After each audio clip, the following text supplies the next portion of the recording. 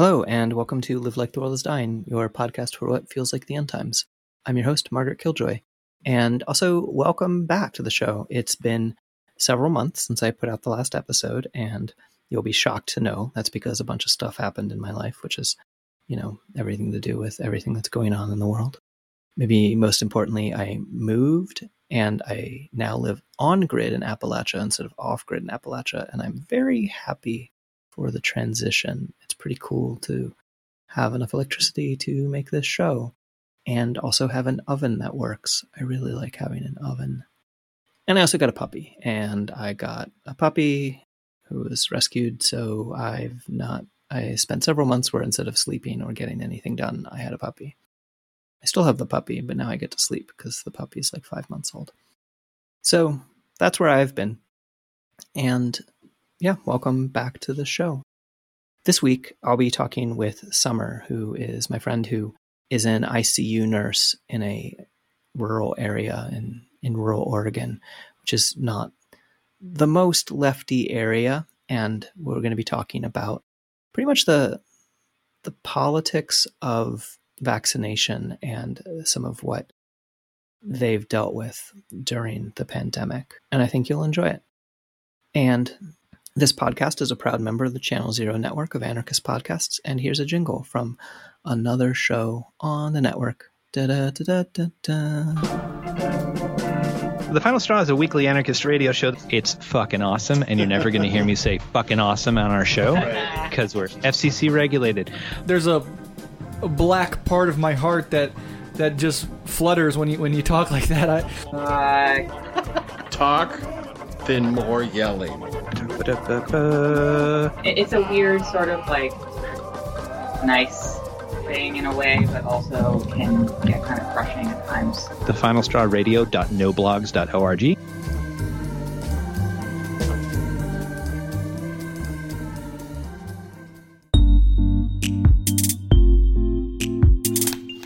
Okay, so if you could introduce yourself with your name, your pronouns, and then I guess a little bit about what it is that you do. That is the reason that I invited you to talk on the show today. My name's Summer. I'm a nurse. I live in rural Oregon. Use they, them pronouns. I've been working in an ICU and have experience now working in a COVID ICU, full COVID ICU. And I come from a background of radical politics. And we're here today to talk about some of that. Yeah, I guess I wanted to have you on because I've seen some of your social media posts about the hate that you've gotten at the ICU that you work at. And I know there's a lot of conversation right now about what do we do about the unvaccinated people who end up in the hospital, and, combined with there's a lot of like news stories about, the ungratitude of the unvaccinated folks and things like that. And I guess I just wanted to talk to you to get more of a firsthand idea of what it's like working at an ICU during COVID in a pandemic. I already said the COVID part. Anyway. Sure. So to give a little context, like I said, I live in a rural area of Oregon. It's predominantly conservative, a lot of libertarian bent, included in the state of Jefferson, if you're familiar with that as a concept. And we experienced a huge COVID surge in our ICUs August through October of this last fall, or summer into fall, maybe even into November, really. So rural area, we have low vaccination rates. Like I said, a lot of libertarian politics. And during that surge, we were experiencing some of the worst numbers in the country in terms of infection rates. And it hit our hospital pretty hard. We serve a very wide rural area where the highest level trauma center within hundreds of miles. And so we get people from a really wide region of the state and even from Northern California. And our ICU just got flooded with very, very sick COVID patients. It's a 15-bed ICU. And as soon as that filled up, it really impacted the entire hospital system. And it ended up that our ICU and our step-down unit were both full of critically ill COVID patients during that time frame. And we ended up having the National Guard and FEMA nurses present at the hospital to just help it continue to function and help it serve the COVID patients and the rest of the patients in the hospital who needed care. So that's the larger context of what was going on. And then more specifically in my experience, the politics around the pandemic not only impacted like who's getting vaccinated and who's not, and the numbers and how they grew so rapidly, but really they impact trust in the medical system. And there's already a lot of reasons for a lot of different demographics and populations to have distrust in the medical system. But right now we're experiencing that kind of expanding into different demographics and different populations. And the things that I think you're referring to that I've experienced was, there's a day during our surge where the national news actually came into our ICU to report on what was happening in this rural area. And, at that time, the vast majority of patients we were seeing were unvaccinated. And that very same day, there was a protest outside the hospital against the state vaccine mandate that had not been enacted, but was upcoming, that would require all healthcare workers to be vaccinated, barring a religious exemption. So we left a shift where the national news was present, high intensity. We lost like 3 patients that day in our small ICU, I think, to walk out of the hospital to hundreds of people across the street protesting the vaccine mandate. And then, of course, mixed in there are anti-vaxxers, are generally anti-vaxxers, more far-right folks mixed in. It was a pretty tough day, a pretty emotional day for a lot of us, walking out from some really intense cases in the ICU to a public that is completely undermining your lived reality, just on the other side of these doors, right? And I think that's a thing that's been seen in different areas across the country, that tension that's escalated between healthcare and the public. And I think there's so many things that we could say about that.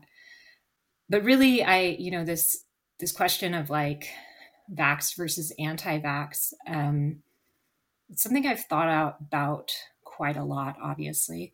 And I actually had a friend somewhat recently who, a mutual friend, I believe, asked me whether I still have compassion for unvaccinated patients, going off of his experience of having healthcare worker friends who are kind of just totally disillusioned around vaccination rates and taking care of these patients who didn't take what seems like the obvious step to take care of themselves.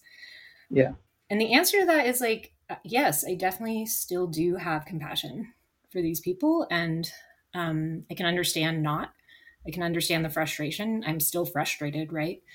It's still easy to get really angry. But for me, it's the same as any other patients that I treat, whether it's an OD or a DUI or people coming in with exacerbations of chronic illness. Mm-hmm. It's not really my job to judge why someone's in the hospital. And it's not my job to moralize their suffering. And if you're in a COVID ICU, that is like a hellhole of suffering, let me tell you. Right. These people are suffering in a major way and experiencing a huge trauma, not just the patients, but families as well. And I also, have to contextualize it in this much larger situation where we have a government that is like face planning, a public healthcare system that is face planning on managing a global pandemic in our country.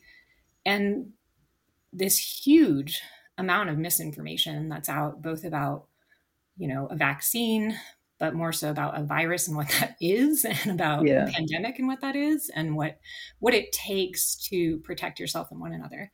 And so I have a lot of compassion for people who their world is just a different reality. It's a reality where the facts don't line up, right?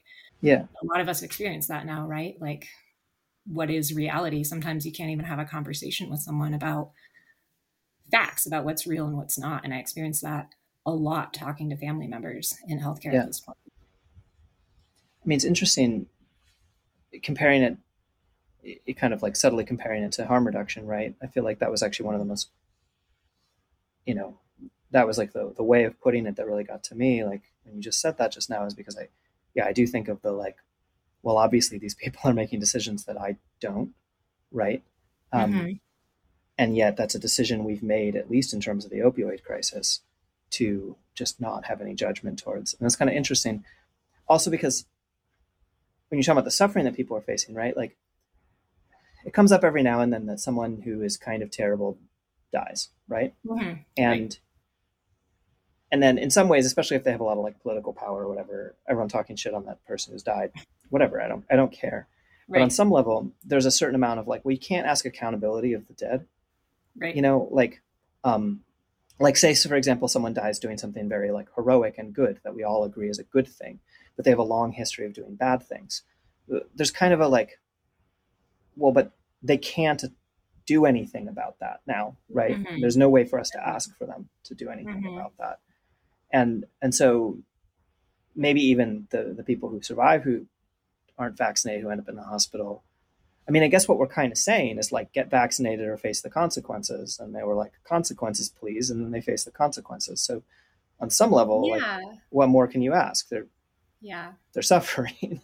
But even in that regard, some people don't really understand. Many people don't really understand the consequences. Not only have many people not really seen what an ICU is, what a ventilator is, what someone's body looks like after weeks on a ventilator, but in their version of reality, the truth that they've been presented, this whole thing isn't real for some of these people. And I'm not exaggerating. Like I've talked to family members at the bedside of their loved one who has an 89 to 90% chance of dying, because those were the rates we were seeing in our ICU during that surge. 80 to 90% of our intubated patients were dying of COVID, who says, I just didn't know. I just didn't think this was real. I didn't think this could happen. Yeah. If you were going to get a vaccine, which one would you get? Like those are conversations I've had with people, and that's what really for me is so heart-wrenching, is like the dawning of knowledge upon these people in the worst way possible. Like that shouldn't be the way people have to understand the truth, is by watching their family member die because of what they've all believed. And I mean, I've witnessed that regret from family members for sure. And I'm this isn't to, I'm not like a flawless person or something. I also get super fucking frustrated. And I've had family members yell at me on the phone about ivermectin. When I'm like, that's not, there's no evidence to support that as a treatment in severe COVID cases. Like that's like become this like this sentence I've repeated so many times. And that's super challenging when you're working with a team around the clock that is like monitoring literally everything that this person's body is doing, from like every milliliter of urine they're producing to all their blood work to the pressure that's programmed into the ventilator to keep their lungs open. And then you walk out of the room and there's a family member on the phone yelling at you about how, well, there's no evidence to support vaccination. And you're staring at their loved one unvaccinated on a ventilator. It's like this dissonance. It's like you're reaching across a span that's really great in those instances, because you don't have a common understanding of what the world is right now. Right. Yeah. It's funny because I kept waiting, hearing stories about that. Obviously I don't experience them, but hearing those stories, I keep kind of waiting for it to like break through and for people to be like, oh, okay.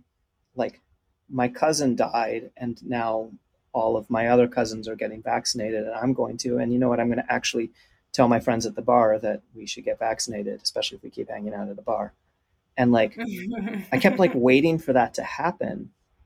And at this point, I've completely given up on that ever happening because of. Well, it does happen sometimes. And I'm not trying to be like a blasting ray of hope, because it doesn't happen a lot too, but I have seen, like I cared for a patient who was on a ventilator for over 60 days and then, was brought, like the patient's awake now and can talk and whatnot.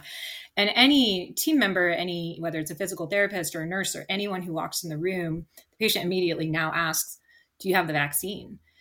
And because of the experience that this person has had, they've completely changed their mind about vaccination, of course. And Yeah. at our hospital, you have to be vaccinated to work there at this point. So it's kind of a like moot question, but I do see people turn around in a really big way, but it's just so unfortunate that they have to have what to me looks like one of the worst experiences I could possibly imagine in order to come to terms with the reality that we're living under, you know? Yeah. And I get it, you know, I get the root of where people are coming from is distrust of the government, distrust of the media, distrust of healthcare, like relatable, right? Yeah. Like, yeah, I get that. I also don't trust those things, you know? Right. And, you know, depending on what background you come from, you have even more reason not to distrust those things, especially healthcare. And so I can't, you know, stand on my moral high ground and pretend that I get it and I'm right and they're wrong and I'm smart and they're dumb. You know, like that doesn't really get us anywhere when the actual reality that I'm faced with is a person in front of me who is deeply suffering, who we're going to try our best to take care of. Yeah. I don't know. I'm sure you get this daily and maybe it's annoying, but it's like, I can't imagine being able to do what you do, you know, and then like maintain enough. Like how do you maintain enough faith in humanity to go to work? Is that too blunt of a question? You know, I go to work. I don't know if I maintain faith in humanity. Okay. But I keep going back somehow. And it's been hard. It's been really fucking hard. And if anyone's listening and you are close to anyone who's working in healthcare, especially if they're working in an ICU, like I can't emphasize enough just taking care of your friends and even just asking, hey man, shit sounds rough. How are you doing? Like that goes a long way, you know? And yeah, how do I keep doing it? Honestly, it's like, and I guess this ties into some of the topics you kind of mentioned talking about today. It's the team that I work with that really does make a big difference. And, you know, going into nursing as like a queer person with this radical background, I felt really alienated from my coworkers. I kind of had this like mindset that I was like an alien walking into a foreign land and I didn't want anyone to know I was an alien, you know? Yeah. And I still feel that like every day of my life, everywhere I go, but this is unrelatable. I don't know what you're talking about. Yeah, you have no idea what I mean. But over time, I've developed relationships with people who I probably would never have 5 years ago. And the type of solidarity that I experience in the workplace might not be like #radical or something or #anarchy, but those bonds are really important and really powerful. And I know that my coworkers would show up for one another in so many big ways, you know, like it's not called mutual aid there, but it sure as fuck is the way that I've seen people show up for one another, especially in these crises. And yeah, that bleeds into so many other things about nursing and mental health and the crisis that's happening in nursing right now. I mean, we could talk about that. I'm curious about that. Yeah, I think that, you know, some people are who aren't in healthcare are kind of aware of what's happening, but I think a large number of people aren't really aware of. Which is that everyone's rushing to join the field because you all are well respected, well paid, and taken care of.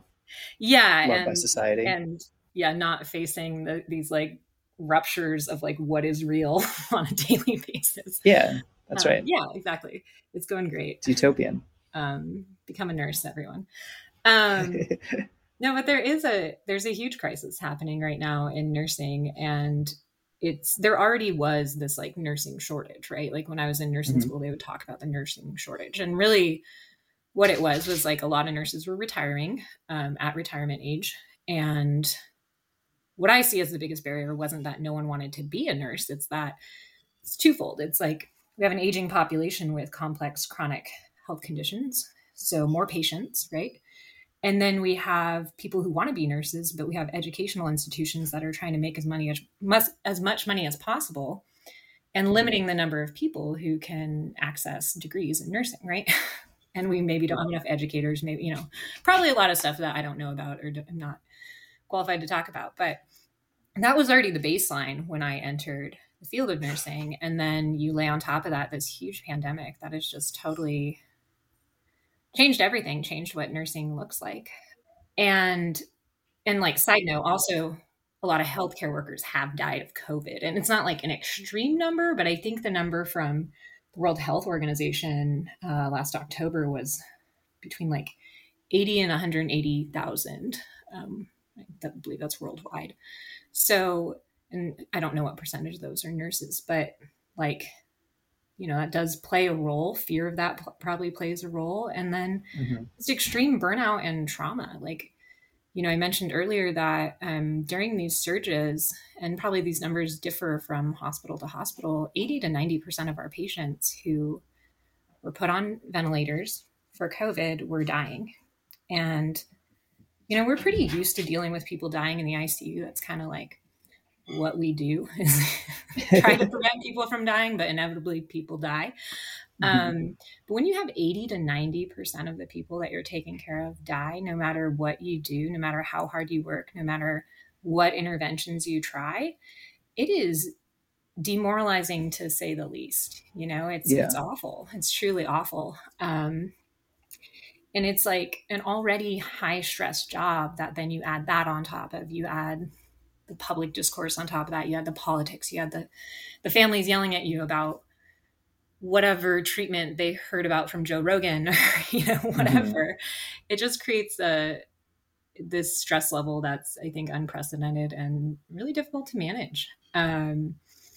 And there's that narrative of like the public not caring about nurses or the public not understanding what they're going through. But even bigger is like policies that reflect a lack of care for human life in this country, which, our job as nurses is to preserve human life.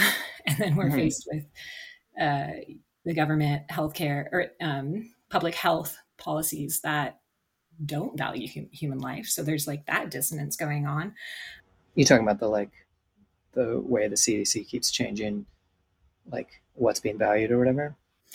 Yeah, I mean, just all of it. The way that both presidents who have been elected or serving or whatever the fuck you call it they do during this pandemic, the way that it's been managed, the way capitalism manages this pandemic does not reflect a care for human life, right? It reflects a care for capital. And that just, when your job is to preserve human life and you see all these policies coming down that you're like, what the fuck? Like, this doesn't line up with what we're supposed to do. Like, this doesn't line up at all. And then you have, places that lack appropriate PPE for nurses, like these policies that don't reflect a care for healthcare workers. It is like the whole picture is a big labor crisis, because people, of course, are going to be like, the fuck am I doing here when I could do XYZ thing, right? And like, you should try podcasting. You don't have to do podcasting. I know, I'm thinking about it actually. Okay, cool. And I am lucky in a lot of ways. Like I live on the West Coast. I am unionized. My pay proportionally is a lot greater than some parts of the country, like some parts of the rural South, where nurses are getting paid garbage, right? And don't have a lot of the protections that I do. And I can keep listing all these things. Like you mentioned the CDC, like growing lack of trust in the CDC as an institution, as a healthcare worker, because they just say garbage that is not evidence-based. They tell you you're supposed to like work your job based on policies that have no evidence behind it. They're just, everything's starting to feel more and more arbitrary, right?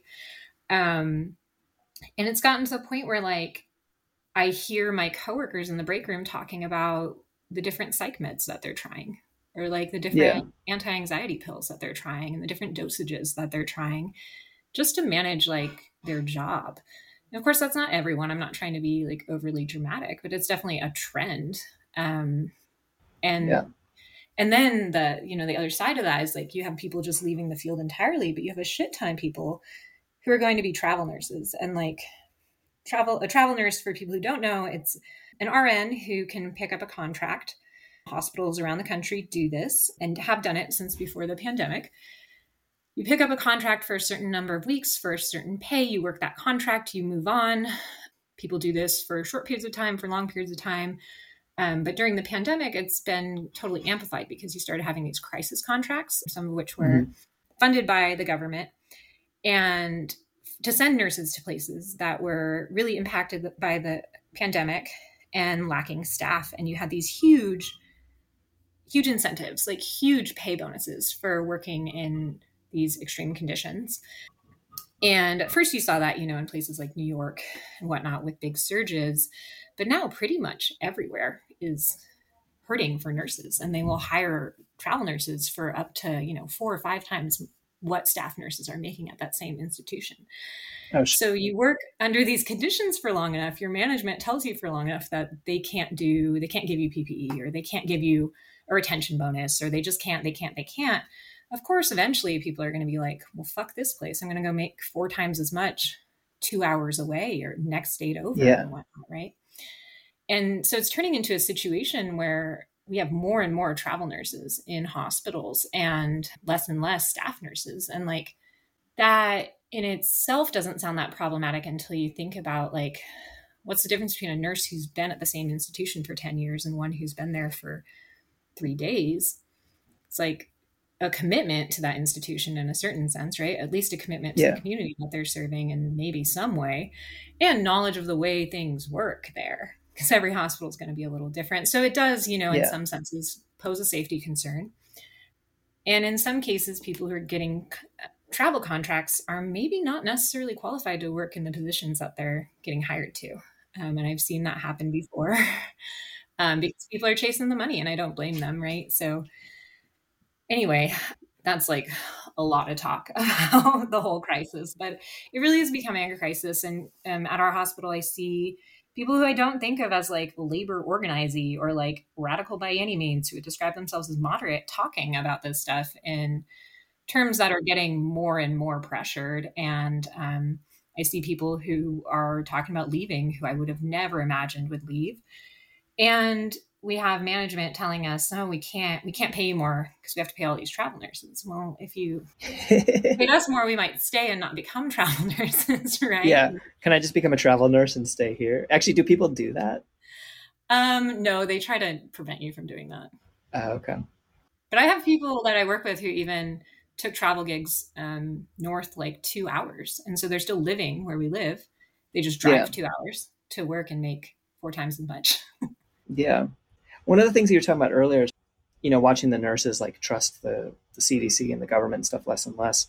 And it ties into that thing that you were talking about earlier about how a lot of people have good reasons not to trust the government. And so that's like something that we can all, I think, anyone who's thought through most things would have reason to distrust the government, right?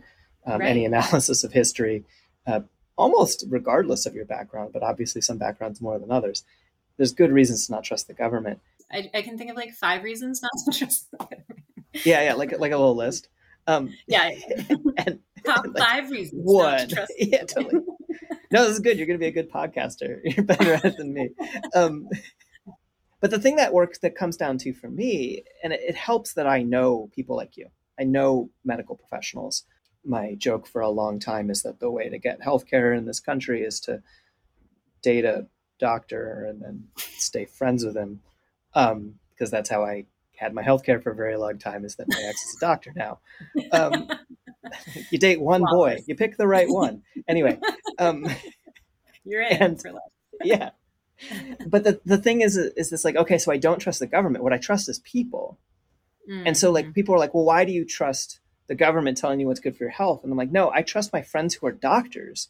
Mm-hmm. And it's not even like I trust doctors as a category writ large, because I also understand why people are nervous around that. And it is this position of privilege where I'm around people who have made those choices or have access to those choices to become medical professionals. But it's like, no, I trust you. Like I trust, it's just interesting to me. I don't know, like this is my solution. This is how we get, all the nurses just go to the people and you'd be like, look, hey, don't listen to the government, listen to me. I don't know. Flawless. Maybe plan. everyone listening, trust us. What could go wrong? Just the voices and the headphones. Unlike Joe Rogan. Don't trust Joe Rogan. Yeah, don't trust that voice in your headphone. Yeah. Yeah, I really get it. Why not to trust institutions? Why not to trust what feels like big government saying, now do this to your body? It's the good thing to do. And before the vaccine came out, I'll be honest, I had my own hesitations about whether or not I would get it. But the moment that it was made accessible to me, I was at work and I got an email that said, hey, you can make an appointment. I picked the phone up immediately and made an appointment. Yeah. And I kind of surprised myself with how like my response to it, like how ready I was to get the vaccine. It was pretty early on. It was last December. But part of what really changed it for me is kind of what you're talking about, like not thinking about it as like the government made a vaccine or, Pfizer made a vaccine, but thinking about the individual people who worked on producing that vaccine. And like, we've all met science nerds, right? That's like, they're passionate about their nerddom around science. And I was just imagining people like in these labs working their fucking tails off to produce something.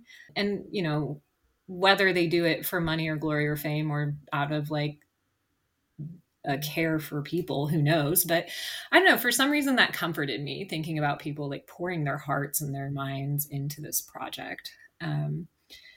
But I mean, that kind of like brings us back to talking about vaccines, right? Which vaccine did you get? I have Pfizer. Okay. Yeah. Does that mean, is this like a horoscope reading? Does that mean something about me? Yeah, probably. We need to come up with that. Yeah. I'm a Moderna. I don't think we can hang out.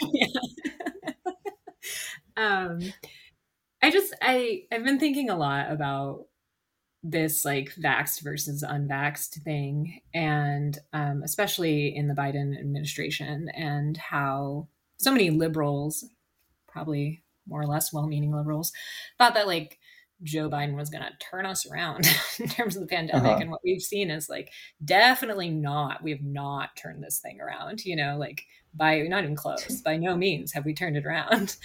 And well, no, I mean, there's like 1 million people a day getting COVID. Oh yeah. No, I see what you mean. Yeah. Yeah. And ultimately it's like, I just take issue with this really neoliberal response where this control of a global pandemic is being placed on the actions of the individual, right? Whether or not the individual makes the like quote good or quote moral choice to get vaccinated. And ultimately, to me, it feels like this fascist tendency, like we've identified an internal enemy, which is the unvaccinated, right? And like those are the people responsible for all of this, for the economy failing, for like, what does that narrative sound like? Right. And like, this is all to say like, yeah, I'm pro-vax, I'm vaxxed. Like, I think it's a good idea. You should probably get vaccinated, but I don't, we're talking about like a global issue here, and whether or not your neighbor is vaccinated, ultimately, like there's bigger fucking questions of like why there's been such a failure in public health to manage this pandemic. There are countries where this isn't the reality, like their numbers right now are like in the dozens, maybe the hundreds. Like that could have been our reality if this had been managed differently on a policy level. And I'm not even like a fucking policy nerd, I'm just like, wow, y'all did bad. Like this has not worked out. And the focus, the hyper focus on the like choice of the individual, just like it does with green capitalism, it pulls our attention away from these larger structural issues and institutional responses to the pandemic. Like, are we really like, don't question Joe Biden, question your neighbor, like don't be mad at like the CDC, be mad at like the guy down the street. Like, it's just a really ineffectual way to manage this. And it also like the narrative around like, well, if only they'd get vaccinated, it's just like writing off the deaths of these people as inevitable and as like not worth our care or our time or our thought. And I don't think, I mean, maybe I can think of some people who like quote unquote deserve to die of COVID, but I don't think the vast majority of people who are dying deserve it by any means, you know? And we're at a point too where like even vaccinated people are getting sick. So it becomes like this really big question, right? Yeah. And I guess it's like people are putting their faith, even if they're not putting their faith in government, they're putting their faith in like Fox News or whoever it is who's, you know, telling them not to get vaccinated. Right. Yeah. Instead of putting their faith in themselves and their own decision making.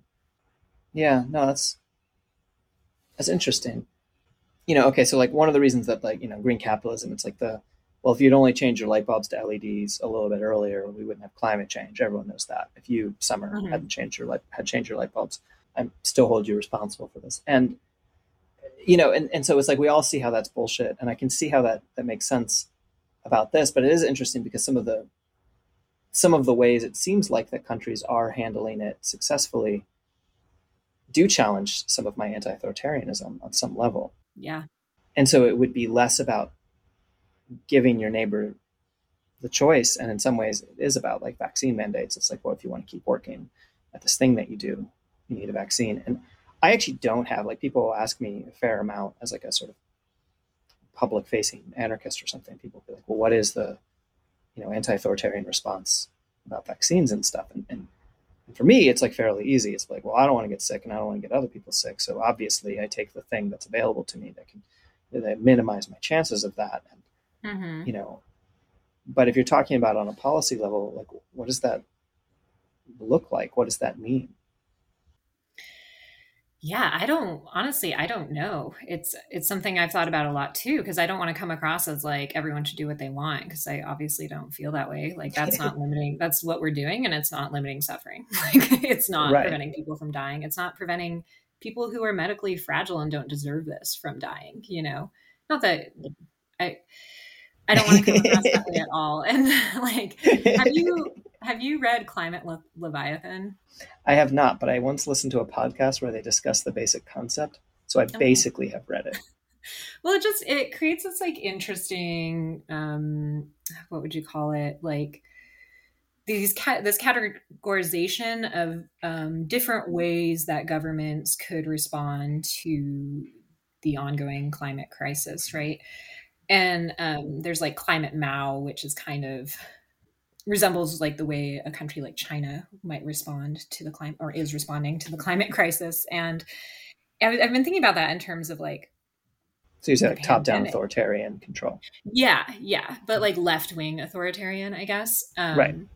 And in China, the way that they're dealing with pandemic right now, from some of the stories I've read, is like people who've tried to travel there and you test positive and you are forcibly put into isolation, you know, and you're like you're given treatment and you don't really have a choice.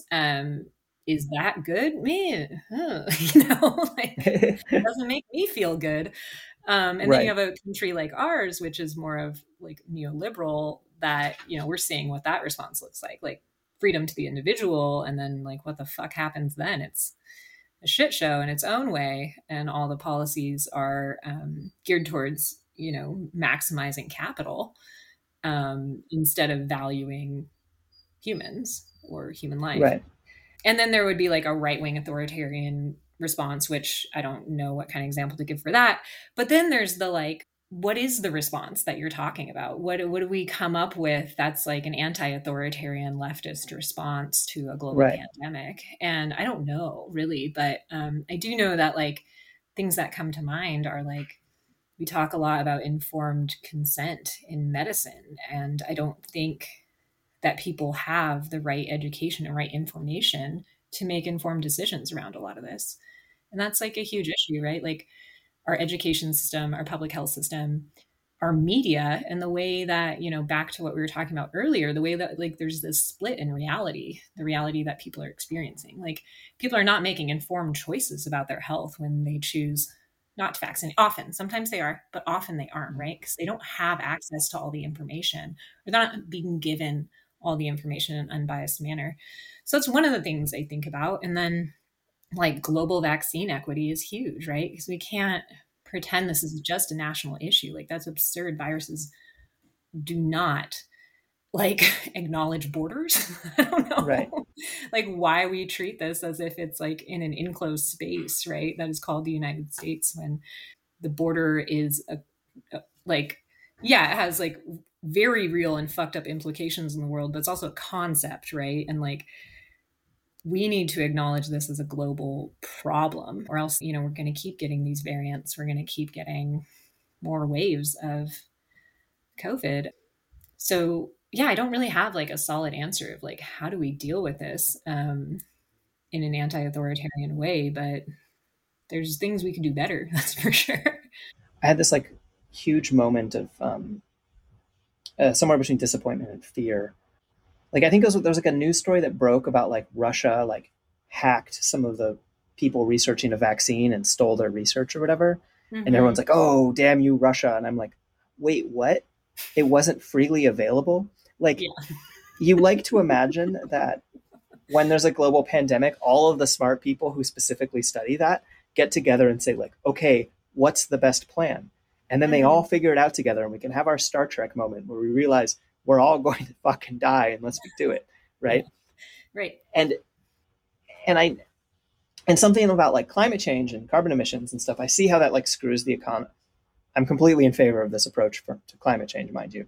But like I could see the argument for it's really more complex than that, and it has all these implications. But I just like can't see a defense of intellectual property for vaccines and for medical care.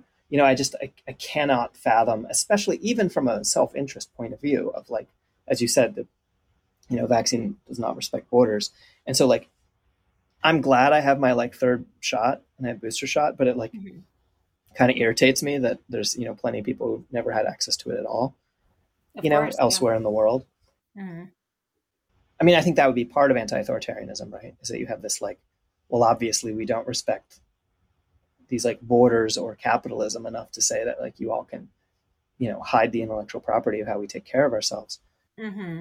But it does get into interesting questions around like when you bring up informed consent, right? Because you're like, okay, well, I'm almost afraid to get into these kinds of, it's such a murky territory, but it's like, okay, if you have a community of people where they're like, oh, we all agree we're not vaccinated, it might fucking kill us and whatever, but in some ways the consent, like, do I consent to allowing people who have not chose to be vaccinated get near me? Mm-hmm. Like what direction does the consent go? Like, I don't know the answer to that, but part of me thinks that in the same way that we use informed consent with sex around STIs, right? And like, it's not to say that someone who has STIs like shouldn't have sex. It's just, you just need to have an informed consensual sex, and like all sex, because it's not like it's like a binary where some people have STIs and some people don't. I'm not trying to like, people don't always know. And then there's all these things that people have that, this is why it's so messy. And like, so I'm not trying to be like, oh, if you want to hang out in Plague Village in Plague Town, you can, right? I don't know. It's really complex. And I actually almost appreciate, but mostly begrudge how much all of this challenges, I think, not just like my ideological position, but like all the ideological positions that anyone who's actually thinking clearly comes into this with. If you came into the pandemic with a clear ideological position and it hasn't been challenged at all by the pandemic or climate change, I think you're lying to yourself. Yeah. Or you've just like, maybe if you're a capitalist, you're still just like, capitalism. But, yeah. I'm going to Mars. Fuck all of you. Yeah, definitely. I mean, there is a lot of nuance, and I think it's made a lot of us pretty uncomfortable, right? To be like, should the government tell us not to leave our houses? Like, maybe that's a good idea. That can't be a good idea. It is really uncomfortable. And it's uncomfortable to be an anarchist or an anti-authoritarian and be like, well, the government should definitely just give me money to stay home. Because then it's like, oh, well, what I don't have to explain it, but like, I think there is a lot of discomfort. There's a lot of weird ground here. And like, I think ultimately it's just hard to imagine a widespread anti-authoritarian response to something when we live under capital, and we live under this in this extreme situation, in extreme circumstances where we have very little control over something that's so widespread and overarching. I think that is the answer. Right? Yeah. Yeah. It's not to say we have no control, right? Like we do have some control over our day-to-day lives, over what risks we're willing to accept, how we share information and resources and all that. Yeah, but some of it just feels very, so icky. Yeah. I mean, but it also gets to the level of like, well, for example, something someone could do is stay being a nurse in the ICU. You know, I'm not trying to convince you to stay your job. You do whatever you want, but like, you know, I feel like that is because so much of the response, or like all the mutual aid organizations that popped up, you know, is like, in some ways that is our response, because we don't control society, but we do control ourselves, and we do control, you know, collectively control smaller organizations and things with people. Yeah. Which might be too pat of an answer. I'm sure there's like people more creative or smarter or something than I am who have a really great response to like, what could that look like? But I know in my life, for me right now, it's just become like my circle's gotten smaller in a lot of ways. And I just try my best to take really good care of the people that are closest to me. You know, when my friends get sick with COVID, I like bring them food and I bring them care boxes and whatnot. And that seems kind of like mundane or simple, but for me, coming from my like ICU nursing position, that's kind of the best I can do, and help people understand what's going on too. People who I'm close to who are like, wait, what the fuck does this, wait, what's happening with this thing? Like, yeah, not that I'm an authority, but I do have some room to speak from here. So, well, is that an okay question to ask you? This will probably come out maybe a week from when we record it, so maybe everything will have changed, but like, what the fuck is happening right now? Is that something I can ask you? Oh God. You mean with like Omicron or? Yeah. And like, you know, there's a lot of discussion right now about like, do we throw our hands up in the air and say everyone's going to get it anyway? Like, oh God.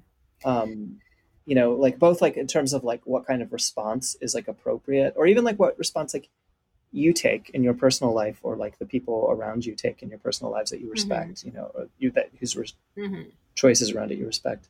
Everyone listening, do exactly what Summer is about to say, and don't think for yourself. Oh my God, everyone who's listening, do not do as I say. But I think I have a couple of responses to that in terms of like what's going on right now with Omicron. And, you know, we're seeing a ton of breakthrough infections. We probably all know people who are getting COVID right now. Do we just, throw our hands up in like, let nihilism take over and let everyone get sick? No, that is a horrible strategy for managing a pandemic. That's a terrible, strategy. And, you know, it does kind of bring me back to policy, because so much of Biden's campaign, or whatever the dialogue around it has been about vaccination. And vaccination, yes, that's a tool, but that's not, I guess what I'm thinking of is there was like a statement that Biden made at some point that was like, we have such a great vaccine program and rollout, and we're rah, we're doing the best. It's just those damn unvaccinated people. And it's like, well, if we have this many unvaccinated people, is our vaccine campaign really that good? No, it's not. It's not good. It's not going well. You know, we can do better. We'd be winning the war. We're doing great in the war, except for the enemy that keeps winning. Exactly. Yeah. It's like, what the hell? And I think that like just throwing our hands up and saying, well, everyone's going to get sick, it just fucking sucks. Because I think people are riding on this notion that like, well, Omicron seems to confer less severe disease, which, yeah, that's great, right? But if more people are getting infected, we're playing a statistics game, right? Like if more people are getting infected, then a smaller percentage can still be a bigger number of people who have severe disease. You know what I'm saying? And in a place that's like where I live, where our resources aren't extensive in terms of like ICU medicine. Our ICU is 15 beds. It only takes 15 people with severe COVID for us to be completely overwhelmed in a hospital that's already completely overwhelmed, in a hospital system that's overwhelmed, in a healthcare system that's overwhelmed.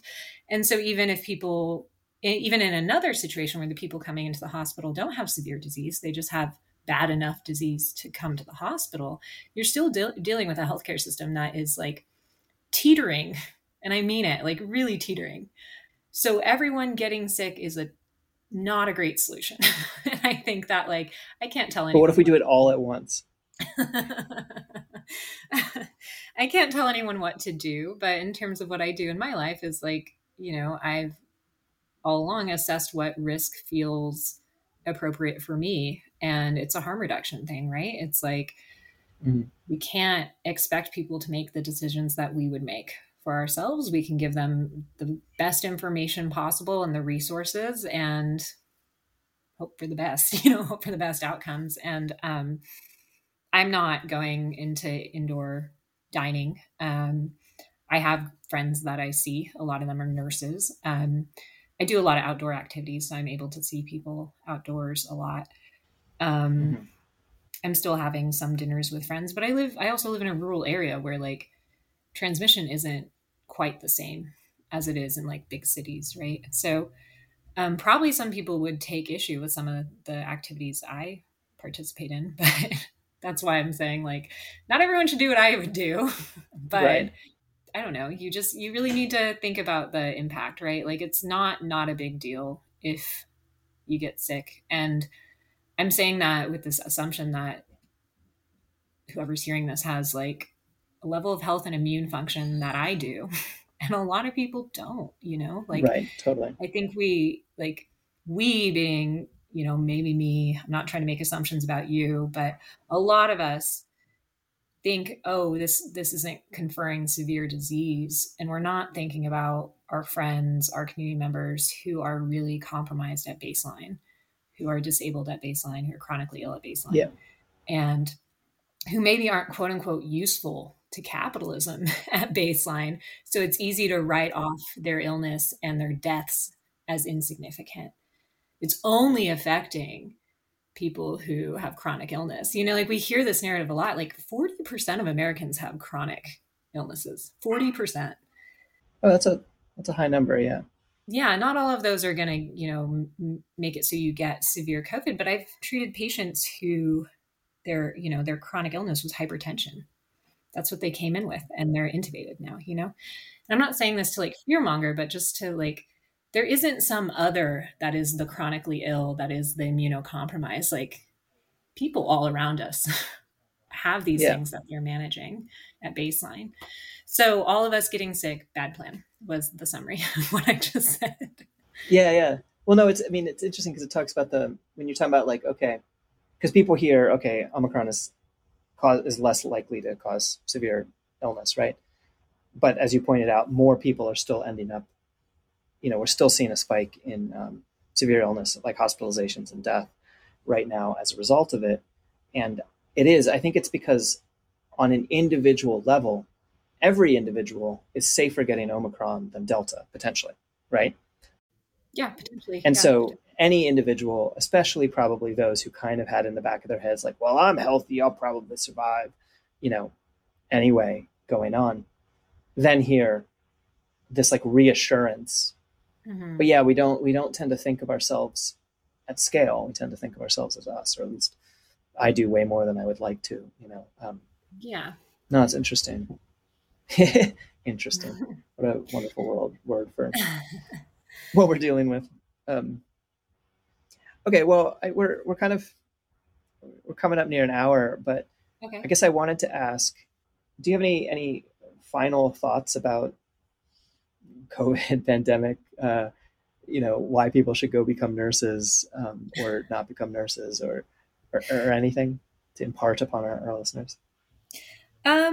I guess one thought that I have is, I know a lot of us come from communities like DIY communities or communities that really value that ethic. And I also value that. But I just like want to remind people that who are treating at symptoms at home, if they do get COVID or whatever they're treating at home, that if you're going to, use herbal or non-traditional or traditional remedies to treat things like this, you just also have to be judicious. A lot of us have laughed a lot about people using ivermectin or something like that.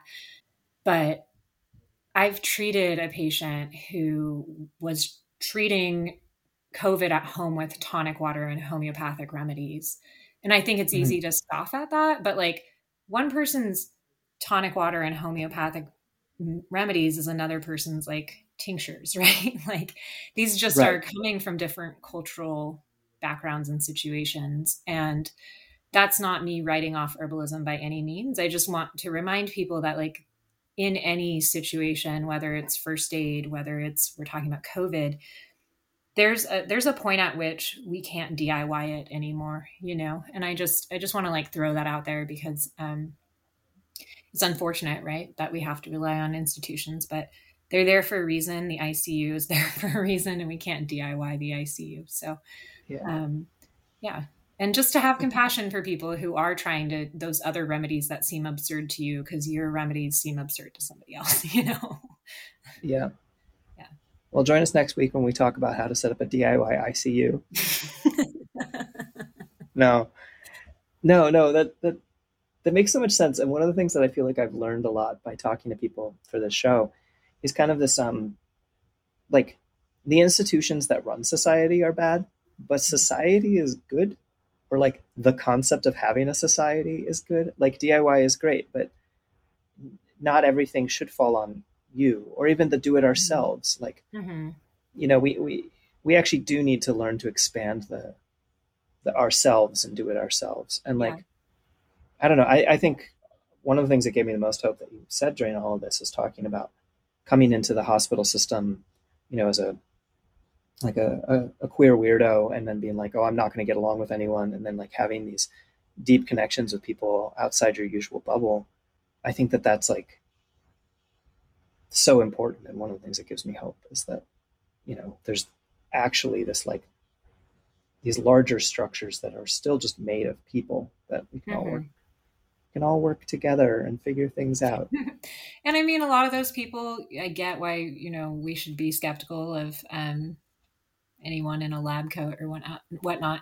But a lot of those people really do fucking care, and they really want to do their best, even if they fuck up sometimes. So I'm not trying to be like, woohoo, trust all nurses, but like some of us are, we're doing all right. Yeah.